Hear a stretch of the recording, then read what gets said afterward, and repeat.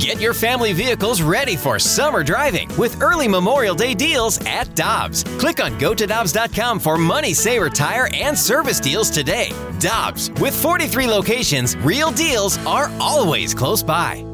Another day is here, and you're ready for it. What to wear? Check. Breakfast, lunch, and dinner? Check. Planning for what's next and how to save for it? That's where Bank of America can help. For your financial to-dos, Bank of America has experts ready to help get you closer to your goals. Get started at one of our local financial centers or 24/7 in our mobile banking app. Find a location near you at bankofamerica.com/talktous. What would you like the power to do? Mobile banking requires downloading the app and is only available for select devices. Message and data rates may apply. Bank of America N.A., member FDIC.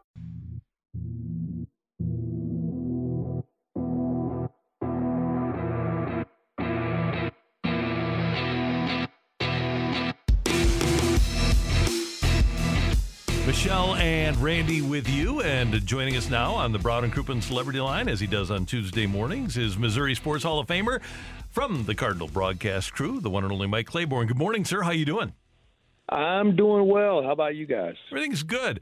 Hey, Mike, you have such a great knowledge of and appreciation of St. Louis sports history, and there were a couple of things that I wanted to get your take on. Number one, it was this past Sunday that was the anniversary of the St. Louis Rams' first division championship as members of the St. Louis community. That was a pretty cool day in Carolina, wasn't it? It really was. You know, that season obviously was memorable, but the way they just handled their business, and little did we know what was in front of us. But, you know, that was one of those times where I think for people who look back, and I know you and I sat at a lot of those games, when they would do things that we've never seen before, you go from wow to just start laughing. Mm-hmm. But, you know, this is happening every week. It's happening to really good teams, and you know, it's something that we'll never see again.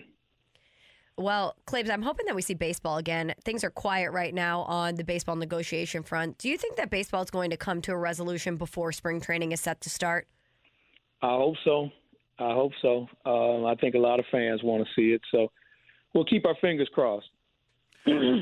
I'll tell you what, the fact that it's gotten to the point, it seems petty to me, and I know that it's a collective bargaining issue, but it seems pretty petty to me that they go to shadows for players' pictures at MLB.com and things like that.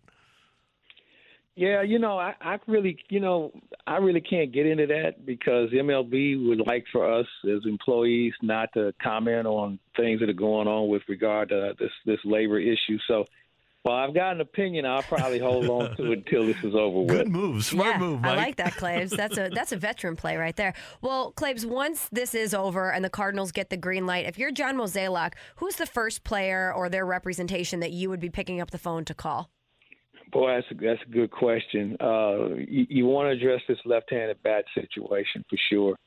That's something I think you have to take a look at. And, you know, you hear about this guy and that guy out there.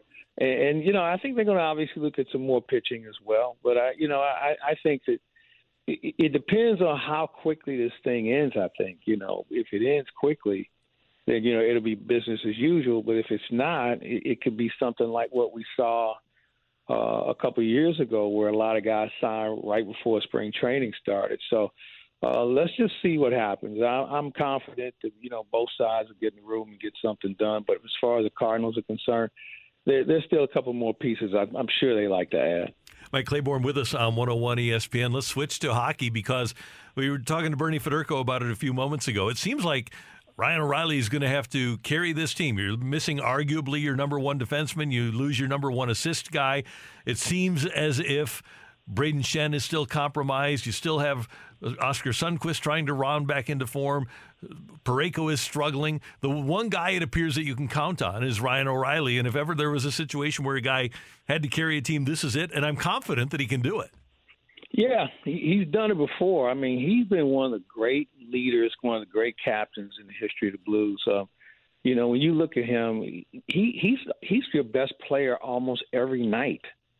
And I don't know how often we could say that about guys who played for the Blues in the past. He's just been so consistent.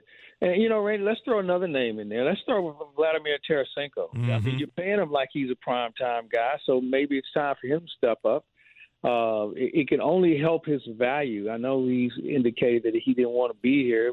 Well, the best way to get out of here is play better. And, I know he didn't get as much ice time the last couple of games out. Maybe there is a message there. But, when it's all said and done, he's got to be better also. I mean, he's done it before. It's been a while since we've seen him get hot and carry a team. But if there was ever a time he has it in his skill set, it would be now. And, Claves, because of what you say, it's been a while since we've seen it. I'm wondering if physically he is capable of being that guy anymore. Certainly he shows flashes of it, but on a consistent basis, I wonder if Father Time has caught up to Vladimir Tarasenko. Well, that's a good point you make. We don't take that into account as much as maybe we should, because how many times have we seen athletes and all of a sudden they lose it, okay? They're moving merrily along, and all of a sudden they lose it, and they never able to get it back. And maybe it's the fact that they don't know how, or maybe their body has just said, that's all we got. I think I'm going to hold out on him. The jury's still out on him. He's got some time to get it together. He takes good care of himself. And I think if you're an athlete who takes good care of yourself, your body won't disappoint you. So this is just a matter of just bearing down and just having a little bit more fire and desire. I think more than anything else. I think the other physical skills are still there. He's a strong skater. He handles the puck well. He gets his shot off, and I think that's the key. He's got a good shot. I mean, he's got a good snap shot. He's got a good wrist shot. He can play the backhand as well. So, he's got all those tools to work with. I just like to see him use them more. And by the way, next Monday, Vladdy turns 30. So this is a big time in his career. Yeah, it is. I remember when I turned 30, I thought it was a big time, and I'm still chugging along. But for him, and I think, but here's the one thing I think we have to take into account. He's 30. His shoulder might be 35, and his body may, but he's also a rested guy. I mean, the wear and tear, he's had a chance to recover from a lot of those injuries with the lack of playing that he's been able to maintain over the last 3 years. So I think you're right. He's in his prime, and I don't see why he won't be better. I really don't. I just think that he's got too many tools, and, this is a time for him to really step up and be the player I think we all expect him to be.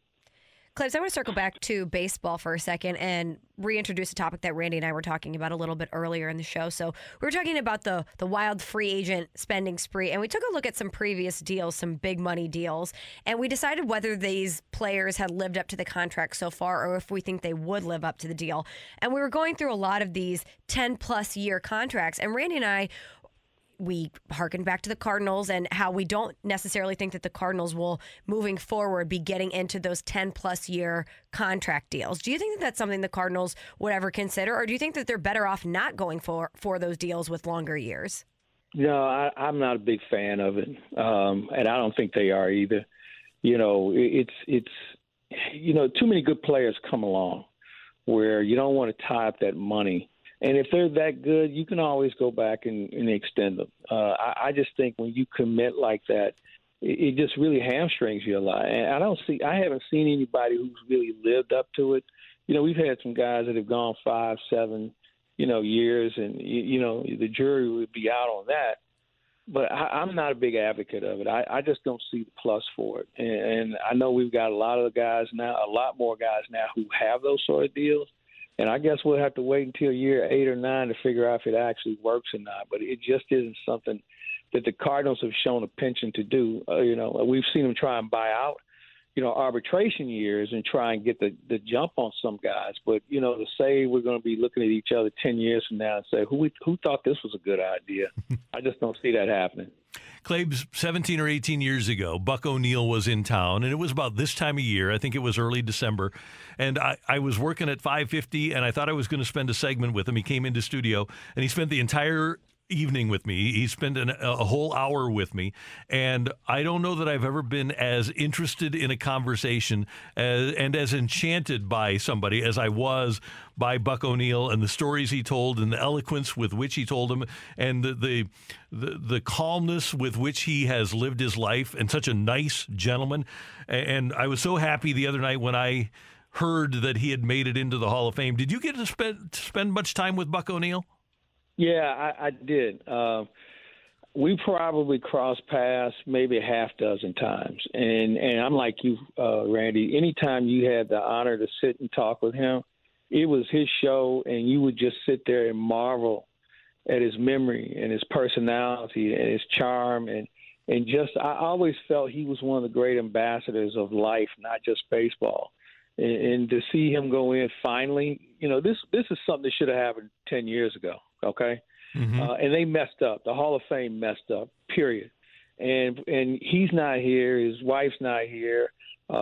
Distant family members are still around. But, he came from a small family. So they won't be able to enjoy. But I know people with the Negro League Museum and Bob Hendrick and people of that nature who really knew Buck better than us. I know it's a real good spot in their hearts. I talked to Bob for a little bit yesterday, and he's just beside himself. And Bob is the executive director of the Negro League Museum in Kansas City. And I always tell people, if you have not been there, put it on your list to do. It is one of the great places in our country that really gives us a feel of how baseball was and all the inventions that came from the Negro Leagues, like night baseball. Night baseball, they were doing it 5 years before it happened to the major leagues. They created catching equipment.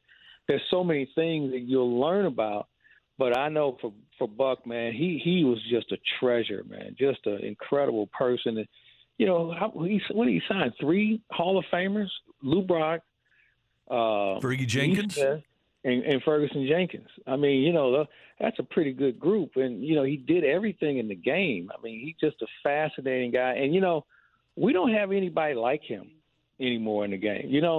Tommy Lasorda was kind of that guy, but Buck O'Neil was a guy that could sit and just tell story after story after story, and he was always impeccably dressed, and he had that nice, smooth sense about him. Just a wonderful person, and I couldn't think of a person who was more deserving. There's some other guys who should have went in, and I really hope Richie Allen and Kenny Boyer get in there here in the very near future. I'm with you 100% there.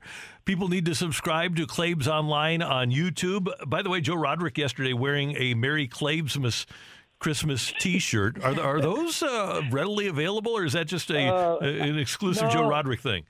No, well, Joe came up with this, and he's in charge of the merchandise. So I will find out today how we're going to market those. We'll find a charity to make a donation to. If anybody wants, I don't know why anybody would want my mug on a T-shirt, but anyway, it's available. Let's just put it that way. All right. What else do we have coming up on the site, Claibs Online, this week? Well, I'm really excited about our visit with Gary Pinkel. Howard Richardson and I huddled up with Howard, had a chance to visit with Coach Pinkel, and he just had so much to say about so many things, starting with Jack Lambert, his old roommate from college, and Nick Saban, who he was with at Kent State as well. And we just talked about a number of things. That great run he had at Mizzou, and especially that one of my most memorable games, 2 most memorable games for me from Missouri, the coming out party for Brad Smith against Illinois, and that last time Missouri beat Kansas in Kansas City, and the bearing that game had on the future of the program. So, but there are a lot of fun things we had a chance to talk about. So I would strongly urge anybody who's a Mizzou fan to tune in, or a football fan, because Gary Pinkel was one of those guys who really understood people and the things he did with and for his players that he still stays in touch with, and he stays in touch with a lot of them, just says what a maker of people he is. Claibs, here's what I think of Gary Pinkel. I think, especially based on what happened with Nick Saban at Michigan State, I think if Gary Pinkel goes to Alabama, he does what Saban has done, and if Saban goes to Mizzou, he does what Pinkel did. That's an interesting observation. Yeah, I guess you know what? It's all about the players and who you can get. And they're cut out of the same cloth. They really are. That's a great point you make. Man, I didn't think of it like that, Randy. But once again, you're onto something. Yeah, they both have maxed out programs, and Gary maxed out Toledo, he maxed out Mizzou, and I'm convinced that wherever he would have gone, he would have maxed out the program, like Saban has done pretty much wherever he's gone too. Yeah, no, you're right, and I think the thing with Saban, the length he's been there, because 10 years now in college sports is an eternity. And when you can stay longer than that and continue to have the success, and don't think he doesn't put the work in. I mean, I think it's harder now to win than it's ever been because there's so many programs that are competing. Athletes don't worry about being on TV anymore because they're always going to be on TV. Remember how there was a time where, they were recruits. Hey, you'll be on TV like 6 or 7 times a year. Now you're on TV all the time, and it's just so many other things that come with it. It's a real challenge to motivate kids, and now being able to keep a kid because, oh, you didn't like the way I was playing this year? Well, I'm going into the transfer portal. You can worry about somebody else, and it just all those things that go into it. It's a challenging time, and, watching that guy, Nick Saban, work is just fascinating. Claibs, you're the best. Thanks so much for the time. We appreciate it. All right, gang. You guys have a great week.